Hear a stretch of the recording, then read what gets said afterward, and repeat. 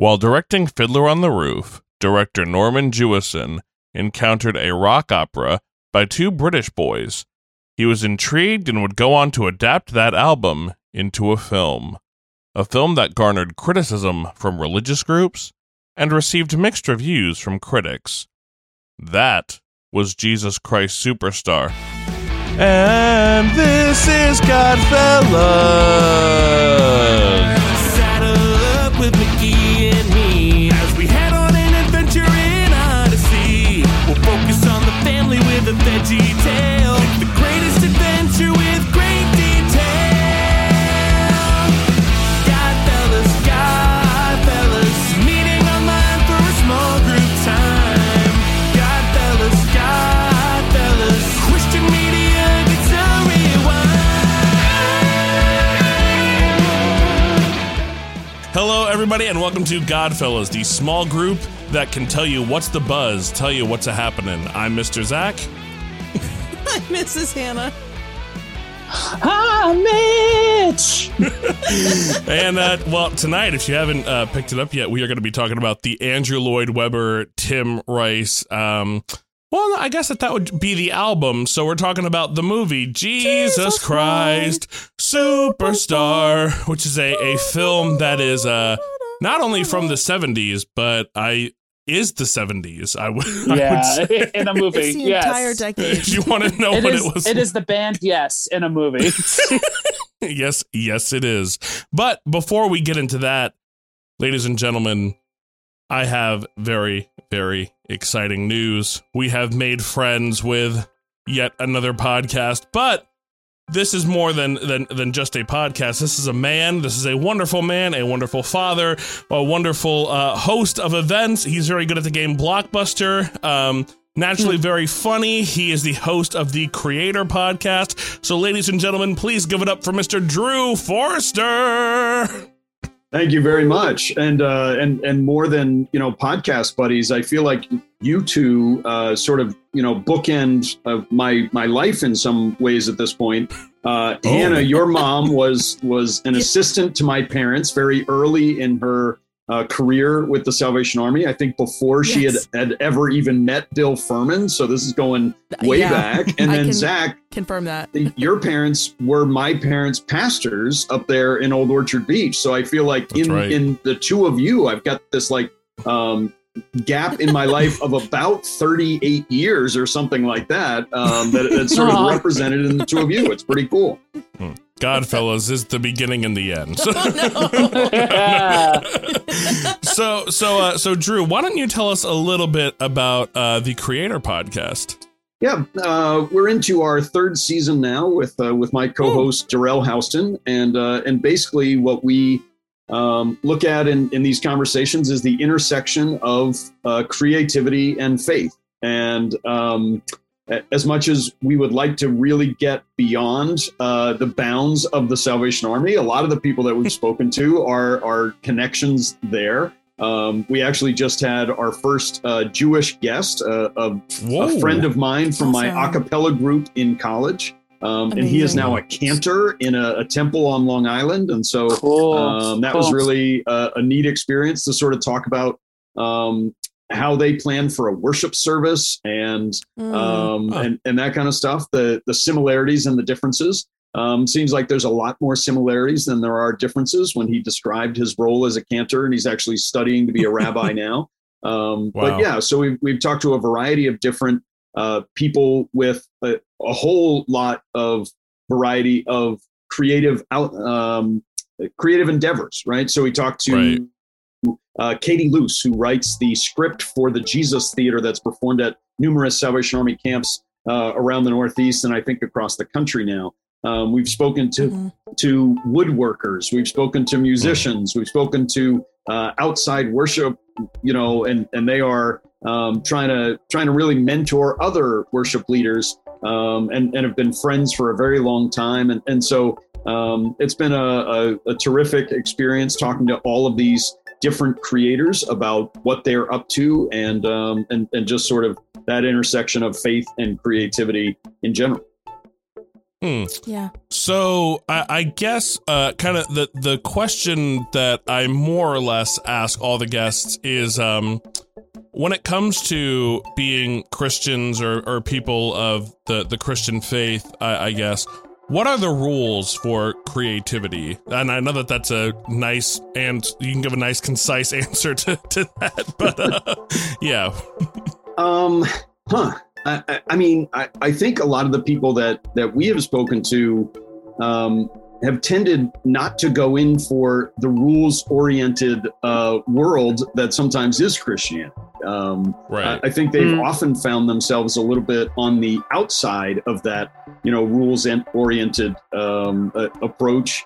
Well, you can't sing songs like that in church, and things like that. So I guess I feel like we talk to a lot of boundary pushers, I think, or at least a lot of people who want to think outside the box. And actually, Darrell and I, when he was my pastor, we worked together on our worship committee to think about how can we not just take the same bulletin that we used last week, change the titles and change the names and rinse and repeat this experience. How can we make this something that actually gets people to think a little bit more, gets people to consider God in a different way? Sometimes using secular video clips in a church service to just get people to approach the gospel in a different way, using a variety of dramatic presentations of the gospel and that kind of thing. So I don't know. I guess I'm not so much about the rules. I think I want us to get beyond that and really experience God in a personal way and recognize that people experience God in a variety of different ways and trying to be as creative as possible to facilitate those opportunities. Absolutely. Well, speaking of boundary pushing, let's get into our topic for today, Jesus Christ Superstar. So, Drew, I was going to say, I don't know if you know this, but why would you? Years ago, when I moved to Dayton, Ohio, I was with Mitch and his parents were my boss, and they were saying, would you ever think about doing a musical? And we had a conversation about, well, could we do Jesus Christ Superstar? And ended up watching it with everybody. And the general consensus was no, because like a lot of church shows, you can get away with people who aren't really singers, but maybe they're like fun to watch. And Jesus Christ Superstar is kind of the opposite, where like the actors don't need to be that good. You need people who can sing. But Mitch, you already knew about Jesus Christ Superstar. So I'm curious, how did you encounter that for the first time? I don't remember. I think I remember it being presented to me as the anti-Godspell. Interesting. It's like, hey, if Godspell isn't quite your thing, check out Jesus Christ Superstar. I have love in my heart for both of them. Yeah. Obviously, incredibly different shows. Yes. But yeah, you're right, Zach. I do remember we collectively looked around the room and said, we don't have the singers for this one. Nope. I also feel like Godspell is the one that is safe for church and Superstar isn't really safe for church, right? Right. Yeah, I mean, at the time, Superstar dredged up a lot of controversy, and Godspell is a little bit safer for Christian audiences. Definitely. Yeah, absolutely. Yeah. And Hannah, you were aware, but you had not seen it until this past Monday, correct? Correct. Oh, wow. Yeah. Well, what did you... I had seen bits and pieces of the 2018 live one on NBC, which I even remember, like, not super Well, I remember when that one came out and people were, like, texting me, and they're like, you like this show? And I was like, not this show, I don't think. I'm not trying to swing for the fences or offend any of the listeners, but this is just speaking for me personally. Sure. Whenever something's like Tyler Perry Presents, I'm normally like, I'm out. That's not for me. Personally, that's not a project I'm going to get jazzed about. I have never gotten into the Tyler Perry stuff either, in part because a lot of the white people that I know that seem to love Tyler Perry were kind of racist. And I didn't want to be, kind of racist. Yeah. Well, if I may, my other exposure with this musical was actually in 2018 when Zach and I were in a traveling production of Godspell. And I remember being in the car and he kept playing, is it called Gethsemane? Like, is that the name of the song? Yeah, just the part where he does the, yeah, he kept playing it over and over again. Because it's great. Well, I tried to work the Heaven on Their Minds riff, the dun dun dun dun dun dun dun. Because in Godspell, when Jesus is dying, it just says guitar solo in the music. So I was like, ooh, I wonder if I could fit this in, and it didn't work. It didn't work, which is unfortunate. But Hannah, when Zach did that, did you decide, and this will be my future husband? No. Well, it was weird because it would be like that one moment, and then it'd be like Captain Hook's lullaby or whatever. Captain Hook's waltz. There we go. The next song. It was more like, what kind of music does Zach like? All of it. All of it is the answer. So, Drew, what made... Now, we met officially a few months ago, and, you know, whenever you meet another podcaster in real life, it's like, ooh, well, we should work together, especially when it's about creativity and Jesus. So we kind of like threw some ideas back and forth, and I was like, when you have something like that you feel really strongly, yeah, there's smoke, it's incense. There's incense burning. Yeah. It's not, I don't know if you noticed you the can smoke tell the coming truth. from. It's the 70s. No, but so I was talking to Drew, and I was like, when you have something that you really want to talk about, let me know. And a few days or a week ago, he messaged me, and he's like, Jesus Christ Superstar. That's what I want. And I was immediately like, I'm in. Because I've wanted to do this one. I've wanted to do this one, but it's like, I didn't want someone who was just going to come in and like, for lack of a better term, poo-poo it. Like, because, you know, people are like, oh, weird, boom. So, Drew, why did you want to talk about this one? Well, it is my favorite rock opera, Christian or secular, you know. Right, fair. I don't know if, I'm not sure if when Andy Warhol wrote this, he thought that it was going to become, you know, like a new genre, that all of a sudden there'd be a bunch of rock operas. I guess in doing the research, I found that, and I know it was Andrew Lloyd Webber, by the way, that I was joking about Andy Warhol. But I found out that initially it was actually just kind of a concept album. They didn't see this as a show. It was just going to be an audio experience. I didn't actually know that until I was researching for this podcast episode. But my first encounter with it, and I should mention that the film came out the year that I was born. So I am of a very different generation from you guys. And we are talking about something that came out now nearly 50 years ago. Wow. But I first saw it on my college campus. The movie? Or?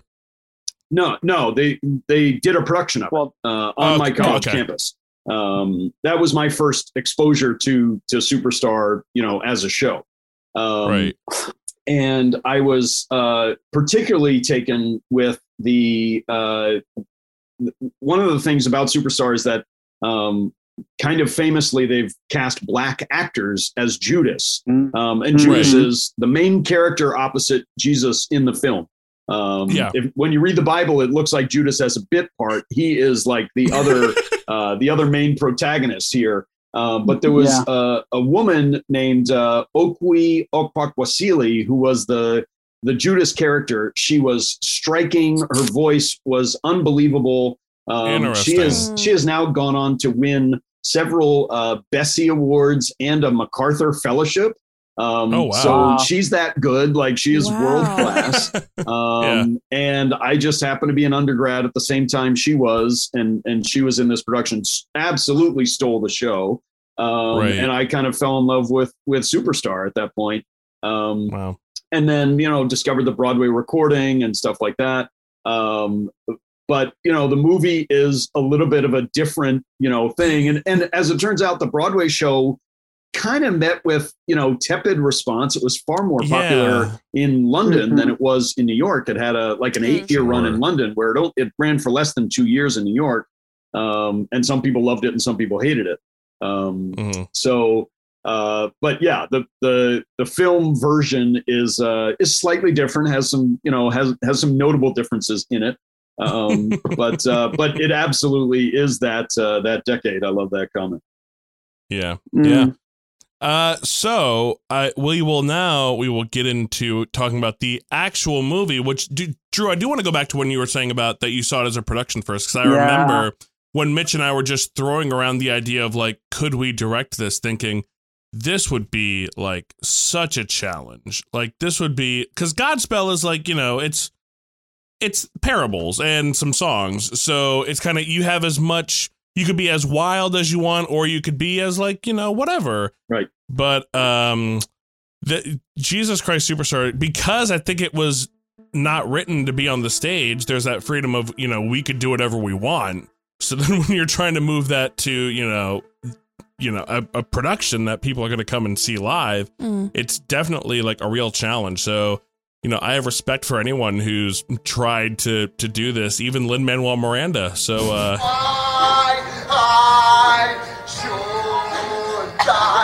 hey, we had to talk about it. It had to come up. But as we're getting started, I'd just love to hear. I'd love to talk about some of our favorite songs and some of our favorite elements of the movie. And I'll get it started.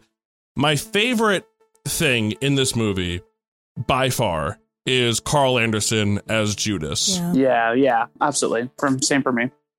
Yeah. I'd say my favorite moment is him reprising I Don't Know How to Love Him. Maybe one of my favorite moments in a musical period.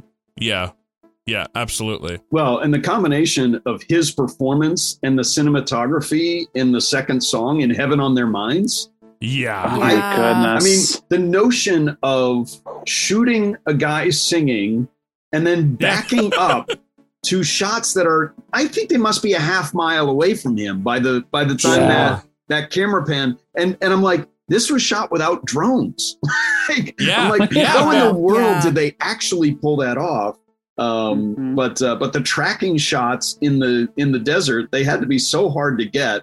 And then those guards that could be straight out of Clockwork Orange. To me, Heaven on Their Minds is incredible. But I mean, also just the opening, the very opening lines of the show, those guitar licks just always get me. Oh my gosh.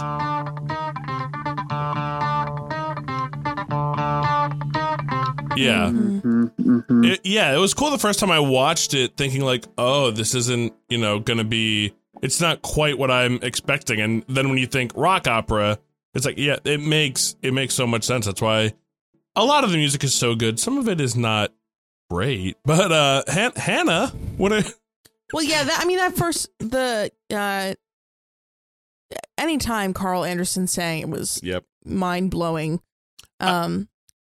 And I felt like he was also definitely the best lip syncer there. Yes. Yeah. He almost made me think, like, the first time watching it, I was like, is he singing for real? Like, there's no way. There's no way. But I will say, I mean, I enjoyed the music. It's hard for me to really retain a lot of it after seeing it through. I knew this. Well, I knew Gethsemane from you playing it. You're welcome. I knew the Just Jesus Christ. Yeah. That part. And then I knew I Don't Know How to Love Him. But Why did you know that one? I played the fifth. Okay. It's the right pretty place, popular. Hannah. It's a hit. It's a single. Like, people culturally, I feel like that's a karaoke song.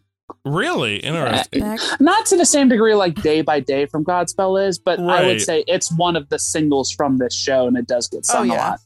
Mitch, do not distract from Hannah not wanting to answer this question. What is going on?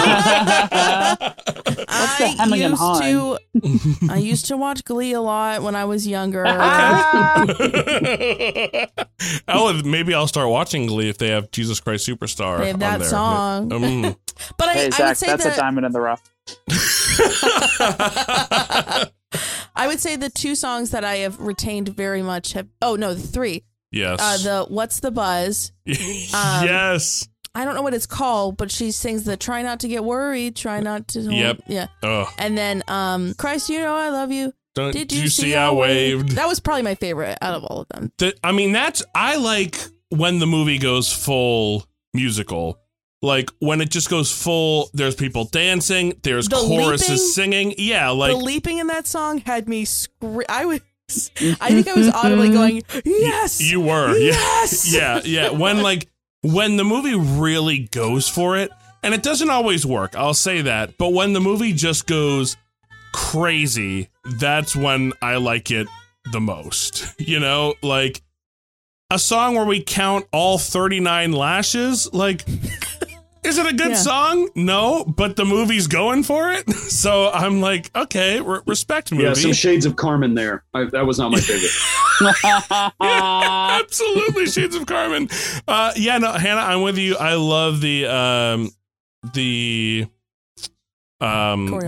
choreography, but I was thinking, Mitch and I actually talked about playing Annas and Caiaphas if we were going to direct it. Cut the protesting, forget the excuses. We want information, get up off the floor. We have the papers, we need to arrest him. You know his movements. Which is, I think about that when I watched it, I was like, that's one of the great regrets. Because you told me that before, I did watch the movie with, it was not those actors, it was you and Mitch. We need him crucified. That's some of the most. I was going to say it was easy to figure out who was going to play Caiaphas. Yeah. It was not going to be Mitch.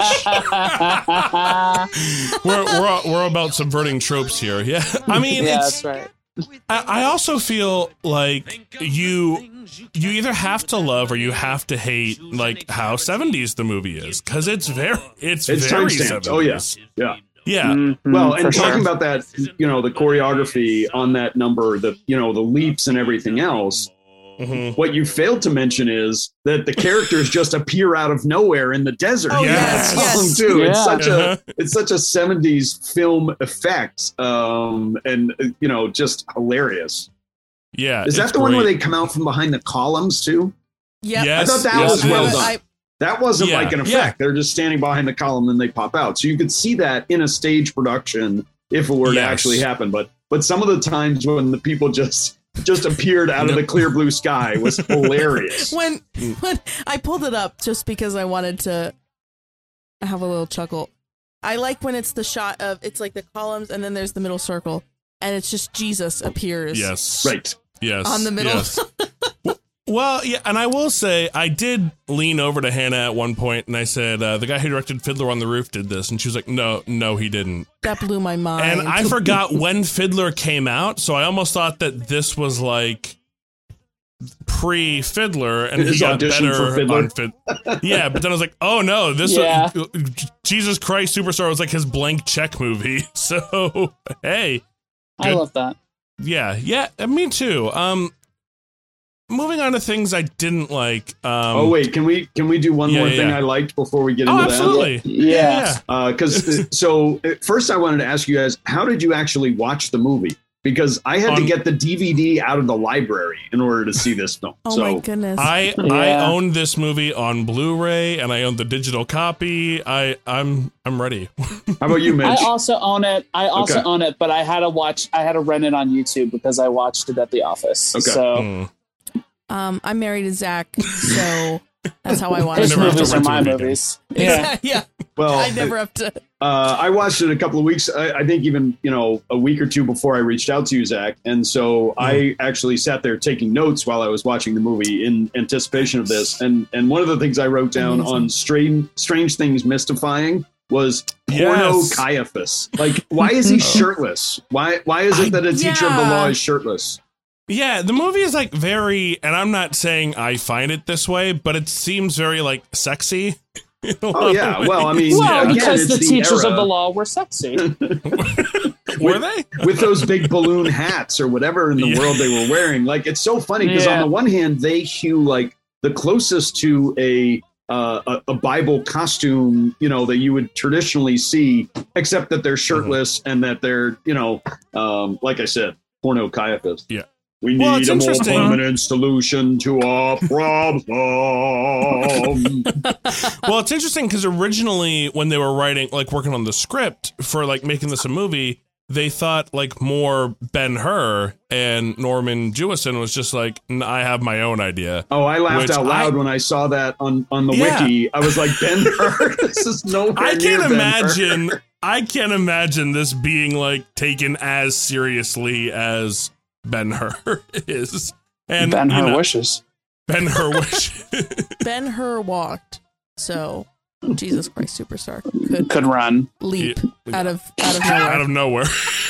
Well, there are a few things though that, believe it or not, I'm not crazy about in this one, and I feel like this one is gonna cause some sparks, but I don't like Mary Magdalene's singing voice very much. Just something about it that I can't, like, it takes me out of the movie, and I don't know, because it fits the time period perfectly, but I don't like it. Well, and I forget, was she the original singer from the album? I think so. I think she was. I think she was the original singer from the album, and also like on Broadway. Like, she was the Mary Magdalene. Sure. Yeah. Mitch, what were you going to say? Well, I was just going to say it's that timestamp thing. She has a very like balladeer singer 70s, sort of voice to me. I don't mind it. There's a long list of singers in this show that stick out to me before her, like Herod for sure, Oh my goodness. Like, he's one, you don't need a great singer, but you but he could barely get the notes out, Can I say my favorite line from Herod is "Get out of my life"? Yeah, that's pretty good. Are you aware that sometimes in stage productions of Superstar, Herod is played as a drag queen? I did that. Not I would know appreciate. I Very much. really like that, actually. Well, and I mean, even the guy that they cast in the film, you could see him going that route. You know what I mean? He just kind of jumps off the screen from that very first scene when the bus rolls in, and he's like picking his hair out in a tank top. He's like, I am this decade embodied. Yeah. Yeah. What do we think about the opening of the movie where they all show up on the bus? I like that. This watch through really got that thematic really hitting you over the head, idea of like the superstar element, right? Like of the Rocky theatrical, was this, Jesus figure, was he, legit, or was he, just the Beatles of this time period, right? Sure. So I love framing the show that way, but it feels like it maybe didn't work for you. I mean, it's one of those things where for me, it felt very much like that happens and then the movie starts. Like the same way how, in Sound of Music, the first 5 minutes are wide shots of Austria, but then you get that payoff where you get that amazing shot that, just swoops in on Julie Andrews singing, and you're like, oh, it was all worth it. Whereas for me, it was very much like the opening happened, and I was like, this is kind of cool. But then, like, it's like, okay, we're done with that. Now the movie actually starts. Yeah, I agree with like that. your point, though. Yeah. No, I agree with that. Like, I saw a traveling production of Godspell when I was a teenager, and like the intro to that show was like they played Queens Under Pressure and did a little choreo drama. They did. That went for like 4 or 5 minutes, right? And then the show began, and I thought that production was cool, but it was like disconnected. And I agree. I think this introduction is a cool way to frame it, but Heaven on Their Minds is just such a bop in a great way. You're like, and such a cinematic, such an incredible cinematic experience. I think they could have started with Heaven on Their Minds there. Yeah, absolutely. Yeah. Mm-hmm. But it's a very different film. I think you start that way. You know what I mean? In some ways, I think. And you also have to remember the times, right? As much as the world had changed in the 60s, you're still talking about a culture in which most people went to church on Sunday. It was still, very much a part of their lives. And so it's almost like you have to announce, hey, we're doing something here, and we're portraying Jesus as this rock star. And so we're doing this very on the nose, rock star concert bus, groupies, pulls into town kind of deal. Right. So and It also feels like it wants what I also got from it is that it wants to have one foot outside of reality. Like I think about in Last Temptation of the Christ, where there's that title screen that says, this is not the gospel account. This is like a what if with Jesus. And it felt like this was kind of doing that same thing. Like, hey, we're not actually telling the Bible story. We're kind of exploring some different elements, but this isn't like the real story. I also was kind of getting that vibe a little bit too. Yeah. It's an interesting idea, though. If it had started with Heaven on Their Minds, I mean, it would be even more Judas's show than it is. Because I would almost say, for me, one of the things I love about the show is it's Judas's show, right? It's definitely his show. If you start with Heaven on Their Minds, it's explicitly framing the musical as this is an exploration of Judas, right? Which to me would be really interesting. But I love your point. Yeah, I can understand why in 70s, or that era of America, we're probably not gonna go like, hey, this is an ode to Judas Iscariot. Let's go. But I mean, I also think just musically, it's quite obvious that Tim Rice and Frank Lloyd Wright, when they were writing this, they were really looking to feature the Judas voice. I mean, that part is among the most demanding, parts to sing in any production I can think of. Sure. So it's very, you're right. They had to sort of, I mean, Jesus gets the titular, call out there, but the show is all about Judas, and especially, from the perspective musically, your most talented singer has to play Judas in this show. Yes. Yeah. Yes. Yeah. Mm-hmm. Yeah. Well, I mean, speaking of Jesus, what did we think of the way that specifically the movie decided to portray our Lord and Savior? Well, number one, he doesn't have as good a voice as Judas. No. His voice is really, he can scream. It's really kind of a unique voice. It's not it's not an immediately attractive sound or that kind of thing, Well, I believe he was a drummer, right? Ted Neely. Well, he was like a drummer. He was like a drummer who could sing. Well, and he was also cast performance unseen. Yes. When Jewison went out to see him, he was sick at the production, and he took a meeting the next day. But he had like a jean jacket on and kind of a rock star look, and that was the basis on which Jewison said he knew he'd found his Jesus. Maybe he should have worked a little bit harder. Incredible. Yeah. Do you know who some of the other people were that they were thinking about for that role? Tell I us. would love to know. I don't know. Mick Jagger was on the list. Sure. Oh my goodness. Okay, yeah. Way down the list was Mickey Dolenz from the Monkees. And David Cassidy. So those are sort of your brackets, right? Mick Jagger, John Lennon, Paul McCartney, Barry Gibb, Robert Plant, and Ian Gillan. Wait. Can we pause and imagine a Barry Gibb Jesus Christ? I know, like sliding doors, right? Sliding doors. It's all I've ever wanted. I'm loving that Robert Plant idea, though. That's oh my goodness. I mean, it is wild if you to believe, think. If you believe in a multiverse, there is a multiverse where Barry Gibb is Jesus Christ, the Jesus Christ Superstar. I would submit there's a multiverse in which all of those guys. There's a Mick Jagger multiverse. There's a John Lennon, a McCartney, a Robert Plant, and an Ian Gillan. It's crazy. I did look at.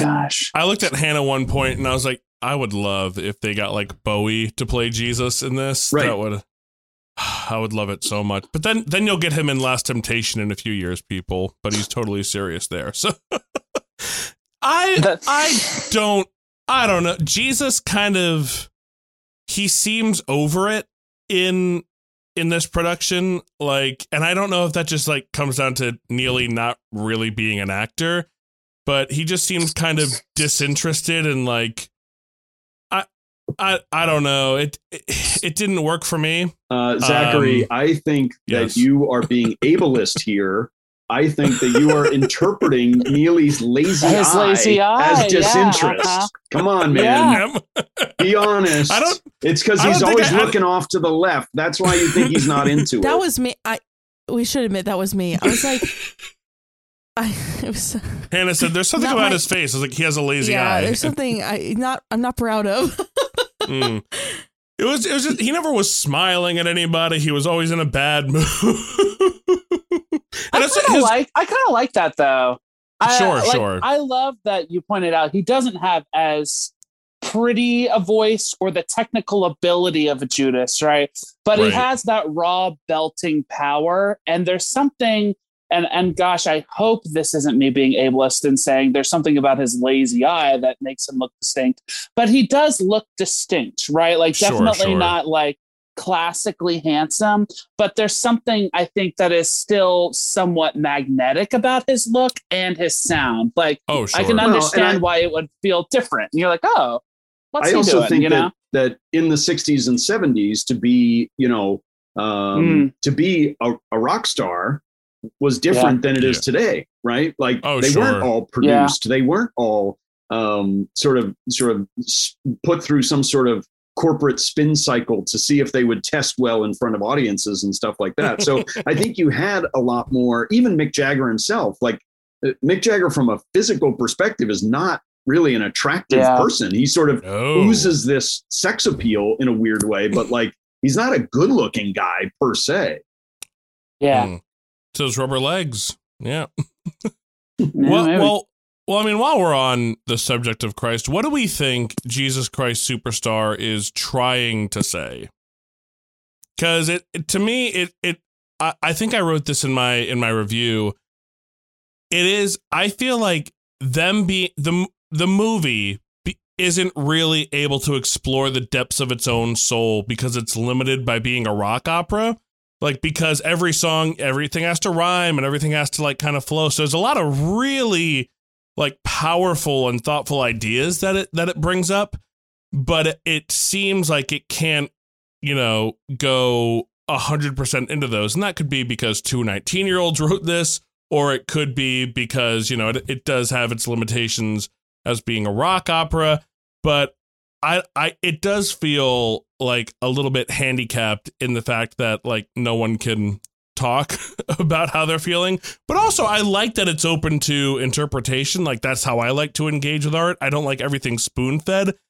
I just don't think the movie is able to be as powerful as it maybe could be. I don't know how much more didactic you could get with this subject matter without the masses lighting America on fire. What I mean by that is like, I think this show is given a little bit of poetic license to explore some themes that are, just as incendiary as like a Last Temptation of Christ. And I could be wrong, but from what I know, like it definitely had like resistance, but it wasn't like people were burning down movie theaters the way Last Temptation of Christ was received. Like it was like people were just like, oh, I can't believe you depict Jesus that way. But I could be definitely wrong about that. I don't know the history of the show as well. One of my favorite lines from the wiki is that the show was met with a massive dose of British indifference, even condescension, recalled Weber. So there you go.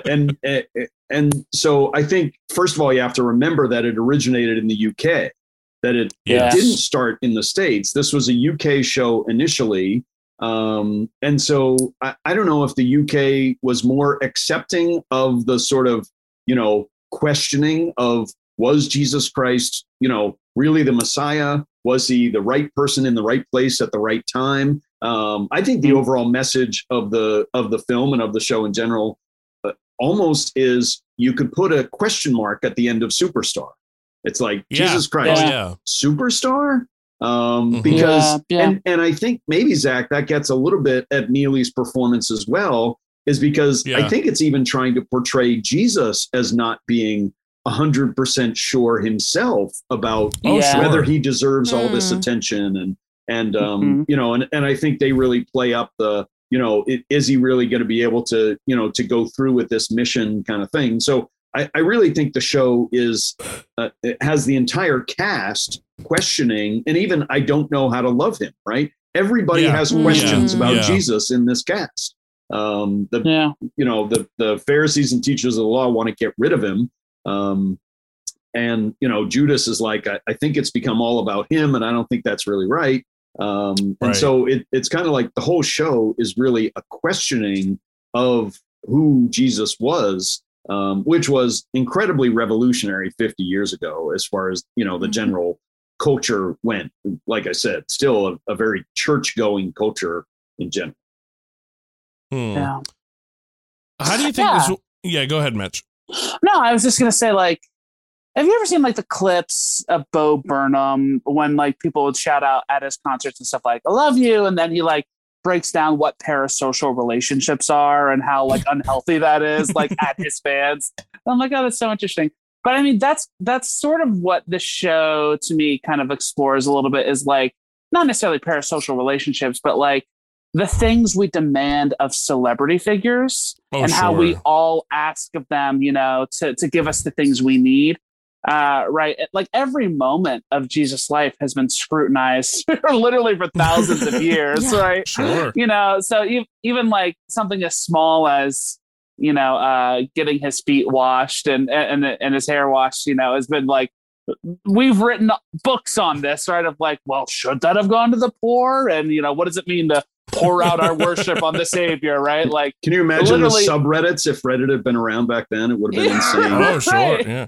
What was for Jesus, the man, a moment of like sitting down and getting a nice, you know what I mean? Like, look at this nice thing someone's doing for me. Yeah. Yeah. Mitch, oh no. Now there's a Reddit thread on it. Yeah. So Mitch, why did you put that in my mind? Do you know how badly I now want to see a Jesus Christ Superstar remake starring Bo Burnham as Jesus? Like, oh my goodness. Why did you put that? Oh my goodness. This multiverse thing. Who would play has Judas? Me thinking, Gerard Carmichael would play. Well, yes. I don't know if he sings, but he does now in my multiverse. He will. He can sing. I can just imagine like a multiverse where like John Lennon's like publicist is like, you gotta, after writing Imagine, you gotta give one to the Christians. So you're gonna be Jesus. You're gonna be Jesus. So what do we think? Let's say, we have, this is just the truth. We have generations of people who are discovering and engaging with this kind of art for the first time. So I guess before we move on to our Manor segment, I'm just curious, like, what do we think that today's audience can take from this film? Ooh, a ton. One big thing I'd say we've hit this a bunch, but like, anyone, I guess, in Western society is probably at least familiar with the term like Judas, like Iscariot is like a betrayer, right? Yes. You Judas, right? And I think if you have not seen the show, you'll watch the show and you'll have a healthy appreciation for the nuances of what can lead someone to do, something that it can be two-dimensionally thought of as like, an evil betrayal, right? Like this is about Judas' doubts and about his very real concerns of what, drove him to make the decisions he could have made, and it's completely fictionalized, to be clear. Like this isn't in scripture, right? But could have definitely been at play. So, 19-year-old Mitch, who was a big John Green fan, he had this tagline saying, "Imagine people complexly." So I think it's a beautiful gift that we have a show that allows us to imagine one of history's, most famous and tragic figures a little bit more complexly. That alone is a gift. Well, and you could make the argument that Shakespeare turned Judas into Brutus, right? Right. Et tu, Brute. But I agree. I think this is a far more full pictured portrayal of Judas. I think one thing this generation could take away, and we've talked about sort of the sexy 70s factor here, but I was struck by the temple scene that it's more of a burlesque bazaar, and it was less about sort of capitalism and more about sex. I'm not really, that's extra biblical, but it is interesting. And then Jesus like lays the smackdown with falsetto violence. Like he just, comes in there and, tempo. That's right. I love it. I don't know. The more I think about this, falsetto violence. Yes. Well, I think you really missed an opportunity, Zach. I think you really could have done this superstar thing. Maybe you could have played all the roles. Yeah, I'll tell you what. If this gets 80 likes, I'll do it. We'll pull from all of our Godfellas guests. There we go. Like a live. Just have Michael Williams do the show. It'll be great. Okay. Yeah. There you go. Yeah. I will say, I know we've already touched on this, but I think just reiterating, like, I think that this film will probably, or this musical, the collective will speak to a lot of people that are very deconstructing in their faith right now. Oh, sure. Like, I think, because I think it prompts a lot of good questions about faith and personal relationship.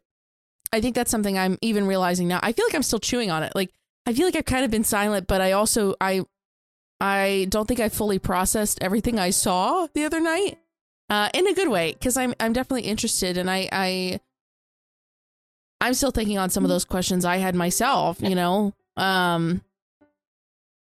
Yeah, so I think that's how it kind of applies to today, is if you're looking for some nice prompts for your own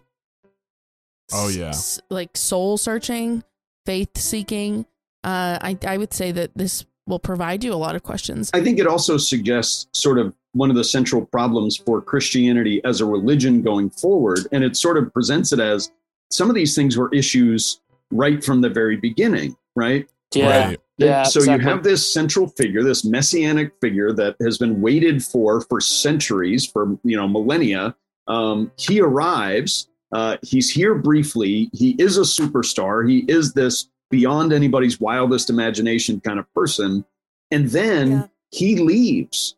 And what do you have left after that, central figure leaves, and, in that Last Supper scene, and for all you care. And then Jesus getting called a jaded Mandarin. By the way, I had to look that one up, because I've been singing that lyric for years, and I'm like, what the world's a jaded Mandarin? It was a hypocritical leader. And so it gets back into that whole questioning thing. But I think it definitely sort of sets up this thing of like, how do we as the church today go on when the central figure, in his physical form was here 2,000 years ago?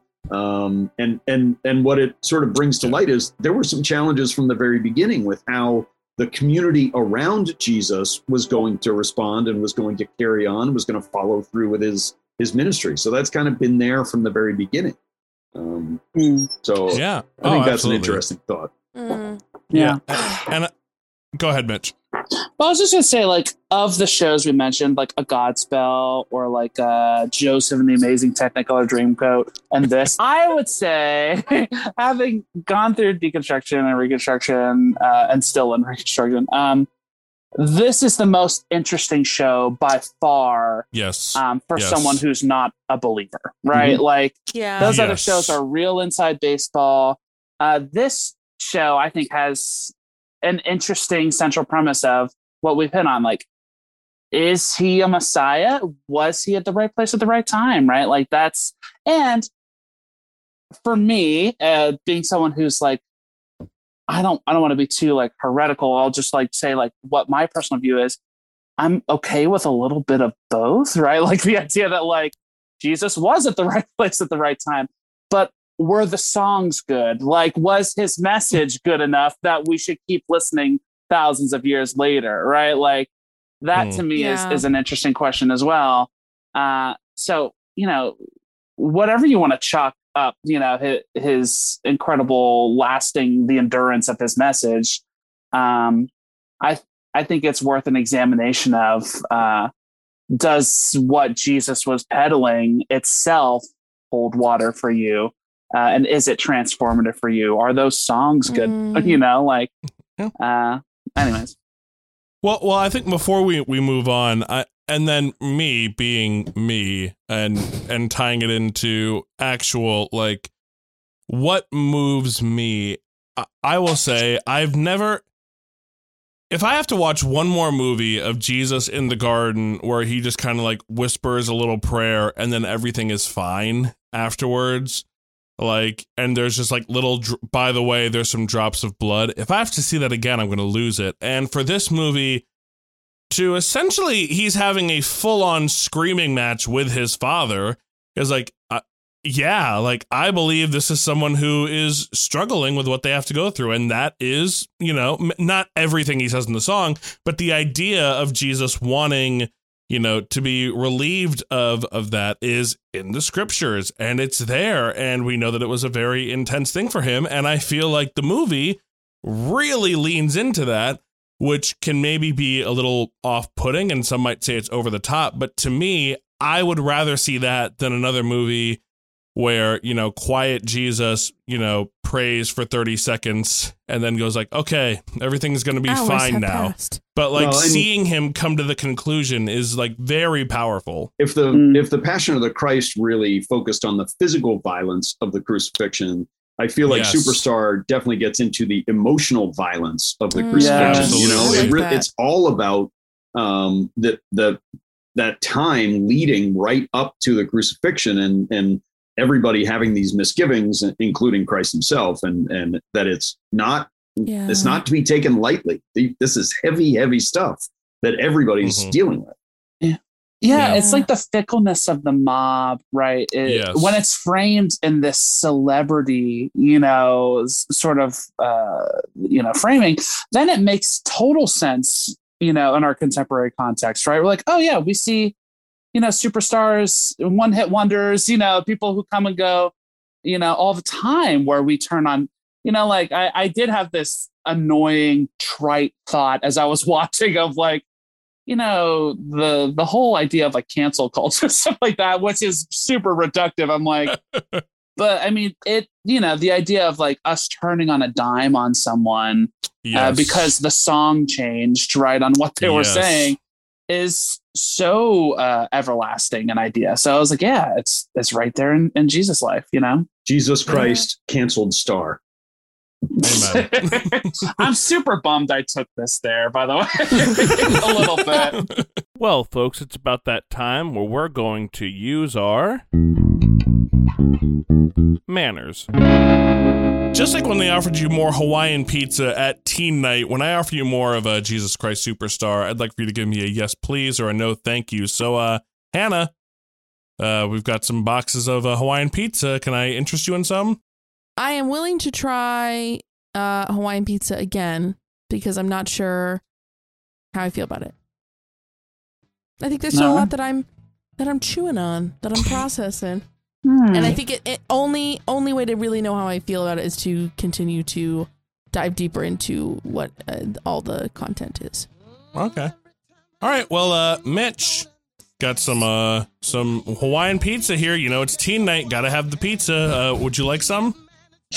Yeah, I don't like Hawaiian pizza, but I love this musical. I think, Zach, maybe something that I'm gonna project onto some of your reservations about a show like this. For me, it comes from some of the musical moments specifically. Like, I'll just say rock operas in general tend to be pretty kitschy and embarrassing for me. Can you name another rock opera? Rent. Okay, there you go. And so many others. And I think because it's usually like spanning multiple kind of subgenres of rock and roll that like can be a little bit, I don't know, clumsy or like tonally imbalanced musically, but thematically what this show is getting into through the vehicle of music. Again, like I love the idea that this could just be a concept album because I think the lyrics are so rich and what we're kind of, getting into. It's such a beautiful idea. It totally works for me. And I wish we had more, religious art in this vein. Like just to get personal with it, and then I'll drop the mic and get out of here. But there are days as a believer, I don't know if I believe in like a bodily resurrection of Jesus, right? There are days when I'm like, oh, that makes sense. And there are days I'm like, I just don't know if I can believe that. What brings me coming back over and over again, to the table is the story of Jesus' life.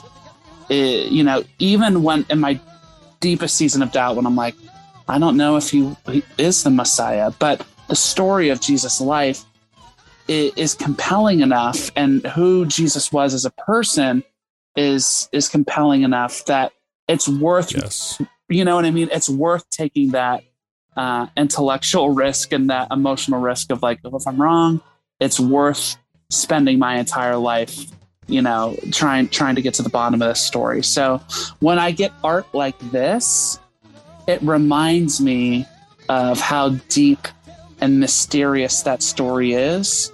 So I can only hope we get more shows and more art like it. Well, that's beautiful. Thank you for sharing that, Mitch. To continue the analogy, though, Drew, can I interest you in some Hawaiian pizza? No youth pastor I ever knew went outside the 2 flavors of youth group pizza, which are cheese and pepperoni. Those are the only acceptable toppings in a youth group setting. So I also object to any characterization of a youth group, youth pastor passing out Hawaiian pizza. Also not my favorite. But I definitely say more, please. As I said, this is my favorite rock opera, one of my favorite shows of all time. And I really would have enjoyed like Saul Paul, Blinded by the Light, or, Peter, The Rock. I think they really could have done a whole series of these. And then we could bring it into, like the modern era. And it's like Bill Hybels and there's all kinds of controversy you could stir up with some of these modern people. Let's not mention the Southern Baptists, but so yes, more please. Completely with this show. It is it's one of my favorite pieces of artwork ever. Well, and to agree with everyone else, I also am not a fan of Hawaiian pizza, but here's why I chose it for the analogy, because it's a thing where Hawaiian pizza is not for everyone. But the people who like it, it's one of those things like you're either in or you're out. Like no one's kind of like, it's okay. Like you either love it or you hate it, or you're like, or the middle, you're trying to understand it, you know? Well, and pineapple is wonderful chilled, but it shouldn't be cooked. And I love ham and I love pizza. But when you put all the elements together, I agree. It becomes an acquired taste. Exactly. And that's why I went with that. Because I think Jesus Christ Superstar, watching it today, is definitely going to be a bit of an acquired taste. It's, it's going to ask a lot of the audience, but I think it's one where if you get it, you're going to love it. If you get on board with it, like at the beginning, if you're in, then you're in. Like, honestly, if you haven't seen this movie and you're thinking about checking it out, like if you don't like the first 5 minutes, stop watching, because it only gets more. Well, don't you have to go 10 minutes? I mean, don't you have to get to the second song? Get to the second song at least. Get to What's the Buzz? Tell me what's happening. Well, that one too. Very catchy. No. Yeah. So this is one where, like, for me, it's one like, I know it's not for everybody, but I really enjoy it and I really like it. And if nobody else wants it, that just means more for me.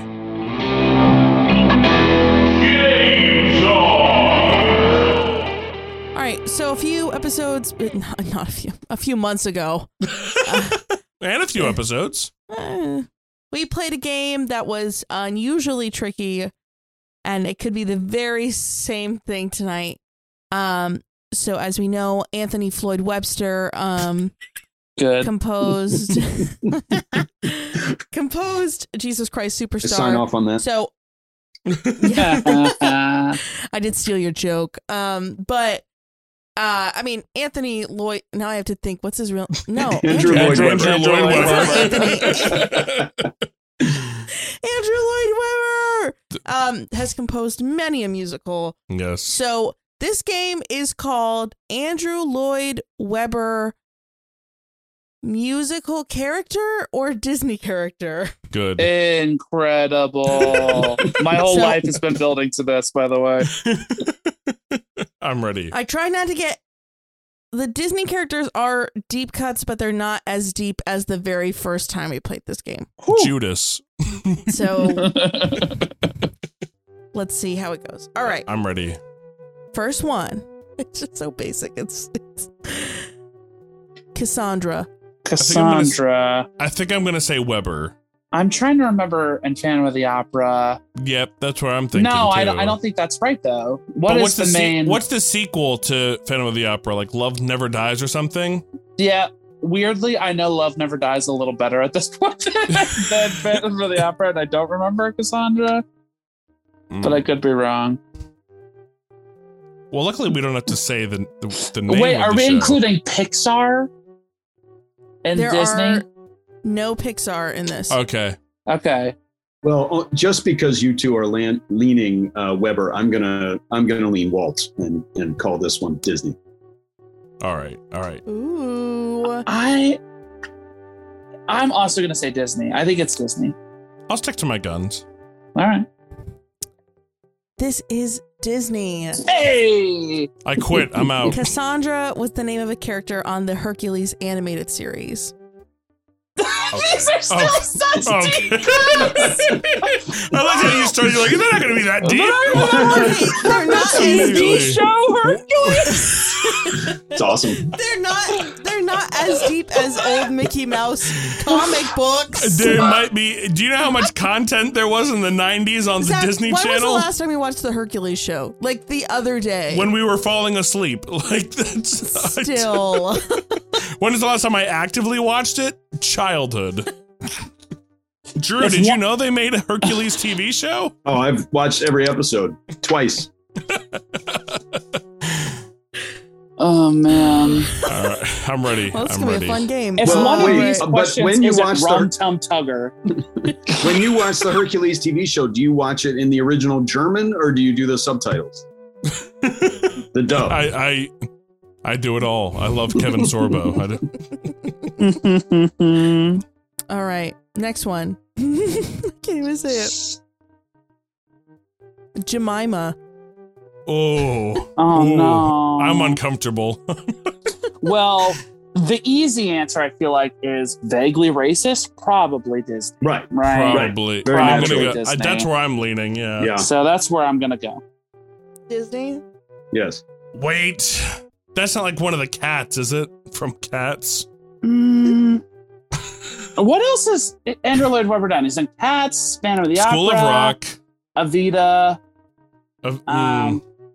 School of Rock. There's no Jemima in Evita. Acknowledge School of Rock, Mitch. I'm not going to. The best thing School of Rock gave us was the guy who plays Dewey. Yes, he's very good. Alex Brightman. You know what? I'll go Disney on this one, actually. It's Andrew Lloyd Webber. Oh my word! What is it? This is the name of a cat that was not featured in the 2019 Whoa, film. whoa. It's a cat from the stage show. I thought you were gonna say it was not didn't make it to the cut. I was gonna go how deep is okay, no, fine. no. Fine. No, They're but good for active you, characters. Zach. You nailed it. You nailed did that it nail was a it. cat. Yeah. True to your heart. You must be true to your heart. Jenny Any Oh, Dots God. was my favorite cat, so you know. Me too. Jemima, not even the I like actress who played her was Skimbleshanks, the great. railway cat. He's very fussy. It's and I Rum like it. Tum Tugger. Rum Tum Tugger is my favorite. I was cracking up when I was finding the names for this. I could not stop laughing because I've not seen Cats the show. Yet. I've not seen the movie. I know Memory, but that's about it. I know what we're doing tonight. But I did not know. Oh no, I did not know there was a cat called Buster Jones. He's not skin and bones. In fact. Yeah, Bustifer Jones is a big fat joke. I hate it. Yeah, it's really bad. Yeah, for like Just multiple the name songs. Bustifer though. Bustifer, yeah. Yeah, I know what they're James doing. Corden cat. Yeah. Oh, it's okay. They released the web series of Cats. Did you watch that at all or no? Wow. Just kidding. I'm so excited. I'm picking up on so the excited. Hercules TV show. All right. Okay. My heart is ready. Denia.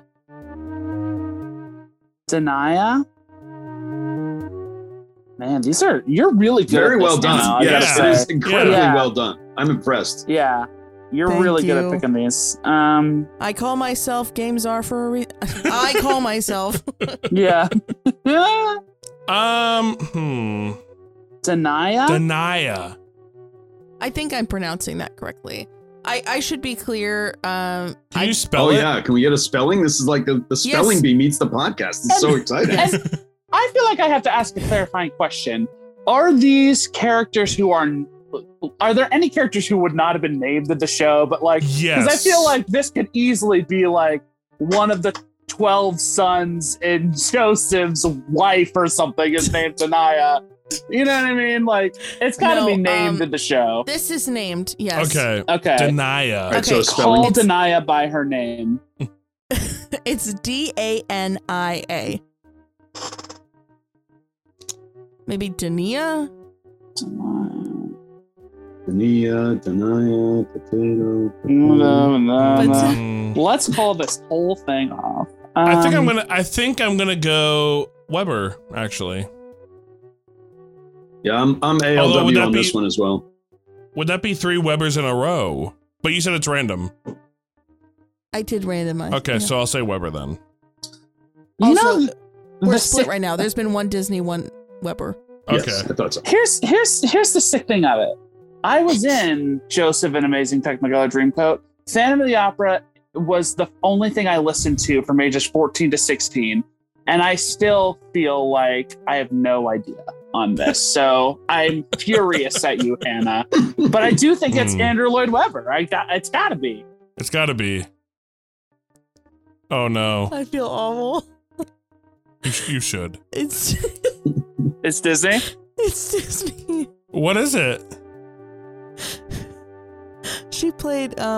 She was Tantor's girlfriend in the Tarzan animated show. I object. Do you feel good about that game? I object Hannah, to the game. Do you feel good about that, Hannah? If I'm expected to know secondary characters from the 90s animated TV shows, then I'll never win.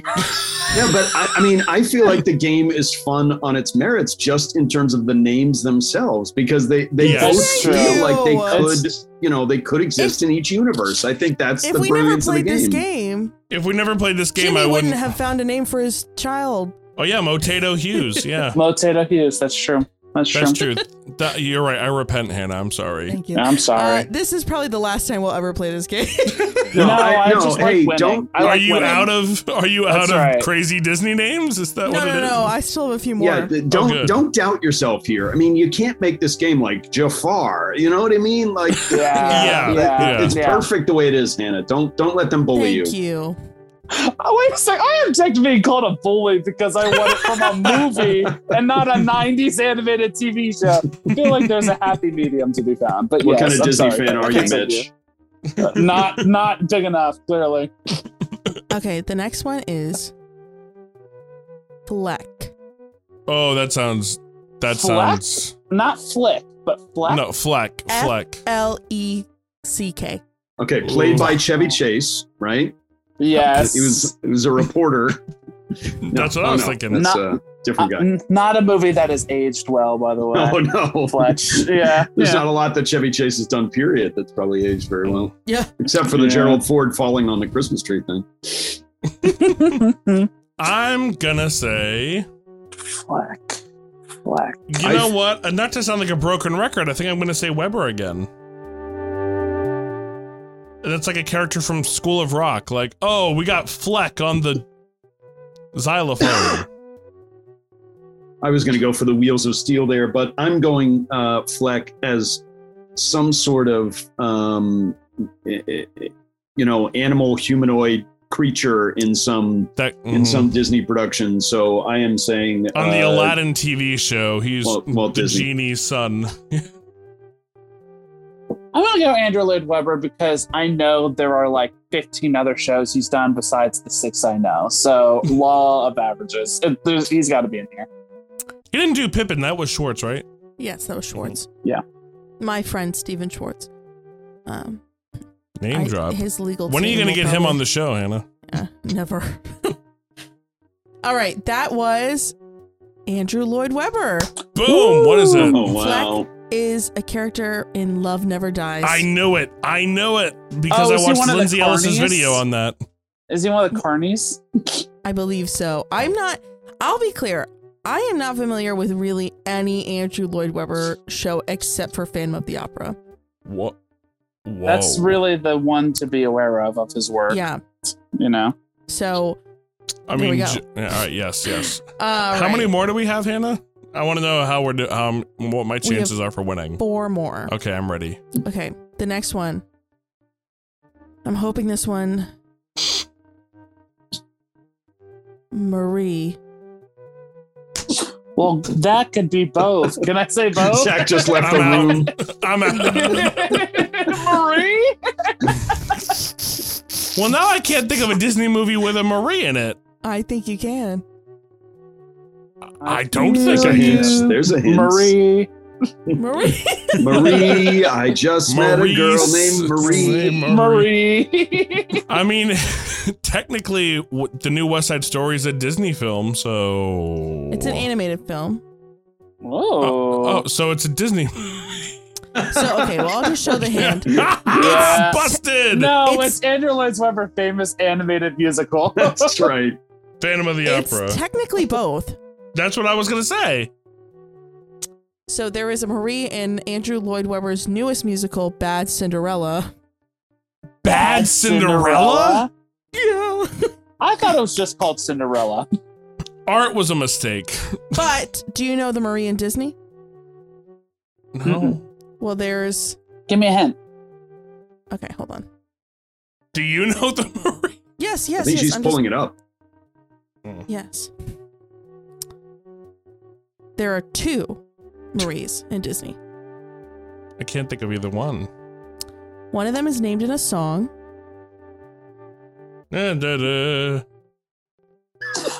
Oh, wait. Isn't the one of the cats an Aristocat? Yes. named Marie? Oh, that's right. Yeah. And there's the other. Everybody wants to be a cat. That's not the right song. That's I know. No, it's a different movie. Marie sings when you sing your scales and your arpeggios. Yes, she does. Yes. With Toulouse. I don't know. I don't know this one. Should I give it away? Yes, please. Marie, the baguette. That's hurry up. That's there we okay. go. Oh, yeah, for sure. Yeah. Okay, you should feel good about that one. You should feel Thank really you. good about that one. That was very powerful, you. Hannah. Thank you. All right. Bad Cinderella. Bad Cinderella. Gosh. It was open for like 3 weeks, I think. On West End. It wasn't in the it didn't make it to the States. All right.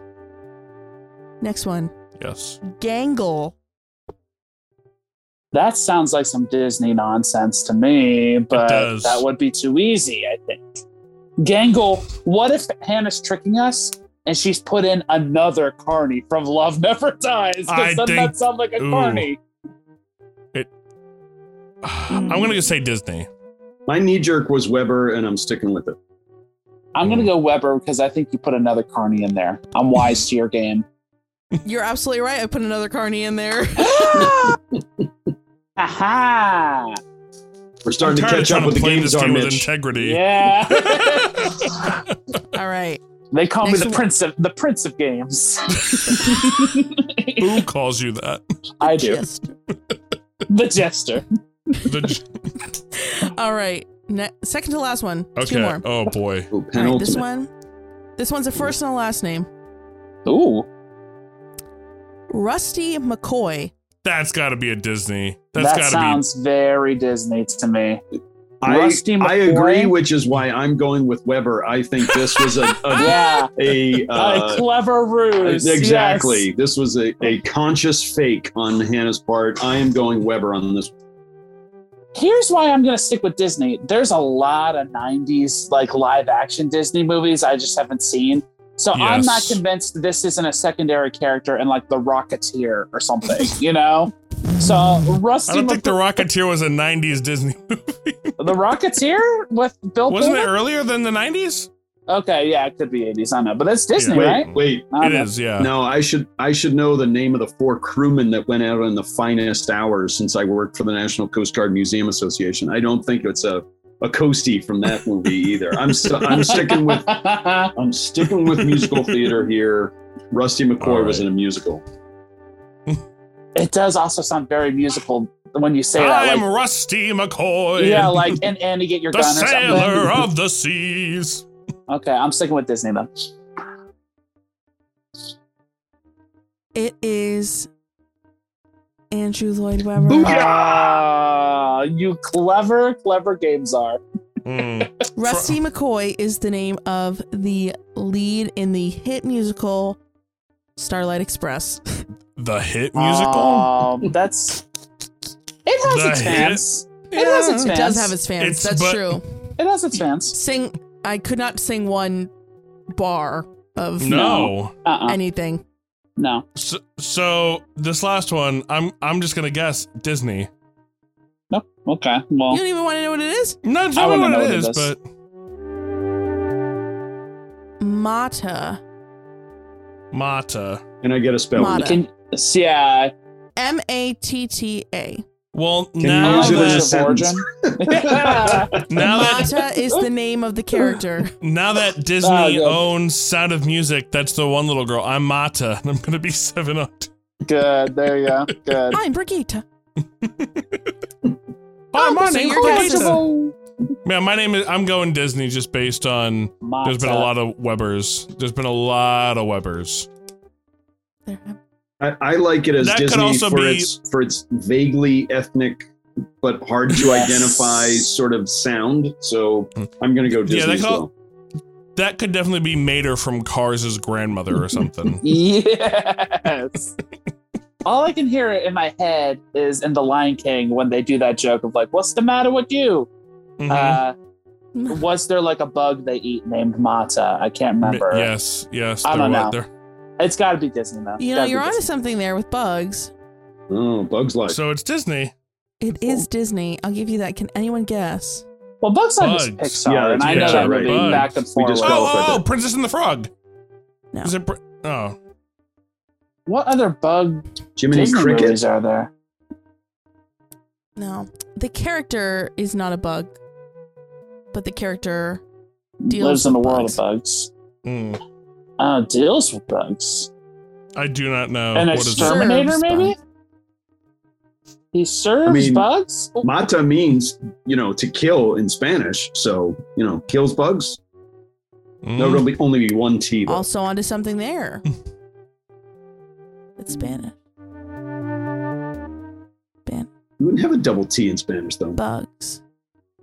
Bugs, mosquitoes. So, Mata, I don't know if I'm saying the character name correctly, is the name of the waitress in Emperor's New Groove. Oh, the with the red hair, and she serves them the bugs. Okay. Does she ever say her name in the movie? I could not tell you. I feel like that's fair game though, because again, it is a movie and not a TV show, and not Ferdy Field Mouse. And Rusty McCoy was the lead in a lesser-known Andrew Lloyd Webber show. Yeah, that's totally that's on us. That's totally on us. I feel like with the right crowd, they would have gotten a perfect score on this one. I think some of my musical theater friends, when they listen to this, will probably be screaming. You'll be excommunicated from the community, Mitch. That's okay. Well, in conclusion, folks, if you can find Jesus Christ Superstar from 1973, and this episode is kind of captured your fancy, give it a shot and let us know what you think. We would love to engage with you on our Instagram page. That's really all we've got going on right now, but we would love to talk with you. If you want to reach out, if you want to join our community, The Real Lounge, we would just love to talk about all of this stuff with you. But we are so grateful for our amazing, incredible guest, Mr. Drew Forrester. Drew, do you have anything that you would like to plug before we wrap it up here? Well, certainly the Creator Podcast. We've had a lot of fantastic, fascinating conversations, and I think there's some crossover. I listened to your episode with the Swires, and I'm definitely interested in getting them on for the Creator Pod. But we've got Brittany Parks in the mix coming up. We've got Brittany. Bill Rollins from back in the day. Yes. Some people might remember Bill. He is booked for an upcoming episode. So definitely check out the Creator Podcast, and then my little stupid TeePublic Redbubble shop, Boxer Beard Co., in which there are clever T-shirts, and you can get them on stickers and tote bags and hats and all kinds of different stuff like that. Some Jesus-y stuff, and some pop culture-y stuff, and some sportsy stuff. So Boxer Beard Co. Link in the show notes. On the socials, yes, and link in the show notes. And by the way, I should mention that this fabulous woman who inspired my love for Superstar, my college alumni Facebook page has been going crazy. That might be the dinging you've been hearing in the background. Anyway, Okui Okwakwasili is currently starring in Broadway in For Colored Girls. Oh, wow. So, awesome. Wow. Wow. Mitchell, do you have anything that you would like to plug? Yeah, as you know, folks, I'm always shilling for my LinkedIn account. Listen, we are almost at 500 connections on LinkedIn. That is the magic number when it comes to the way the LinkedIn algorithm works. You get me to 500, and we'll stop doing these pledge drives. I hate doing them. You hate doing them. Get me to 500 connections on LinkedIn. I hate LinkedIn. And I will. We all hate LinkedIn, but we've got to do it. So, give it a 500, folks. Maybe do an endorsement or two on some skills. You've heard some of the skills tonight. The public speaking, we appreciate it very, very much. You can find me at Mitch Dupree on LinkedIn. Beautiful. Hannah? No, I'm going to keep plugging at Godfellas the Pod and at the Honey Initiative on Instagram. That's where you can find what Zach and I like to do in our free time as well. We are not just podcast hosts, we are also worship leaders, and we've been doing a lot of fun stuff, and we have a few little things coming up throughout the summer, and we'd love to do more into the fall. So, and the Honey Initiative is named after the color of your hair. Is that right, Hannah? Yeah, that's what I've heard. Named after the fact that I'm practically Winnie the Pooh, and that I eat honey maybe 70% of the day. Yes. And I would like to plug the movie Duel. Not the Steven Spielberg one, but the Riley Stearns one with Karen Gillian and Aaron Paul that just came out. Can somebody else please watch that movie so we can talk about it? Zach, that is so crazy because I just got AMC Plus to watch Better Call Saul, and I saw it on there, and I've been dying to watch it. So I will call you later this week. Okay. Yeah, good. Thank you. Finally. Good. But until next time, I've been Mr. Zach. I've been Mrs. Hannah. I've been Mr. Mitch. And I guess that makes me Mr. Drew. Well, the adventure is over. We're all heading home. But I hope that you know, friends, you're never alone.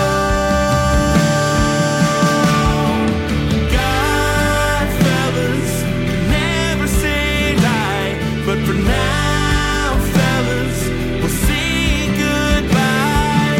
God, fellas, never say die. But for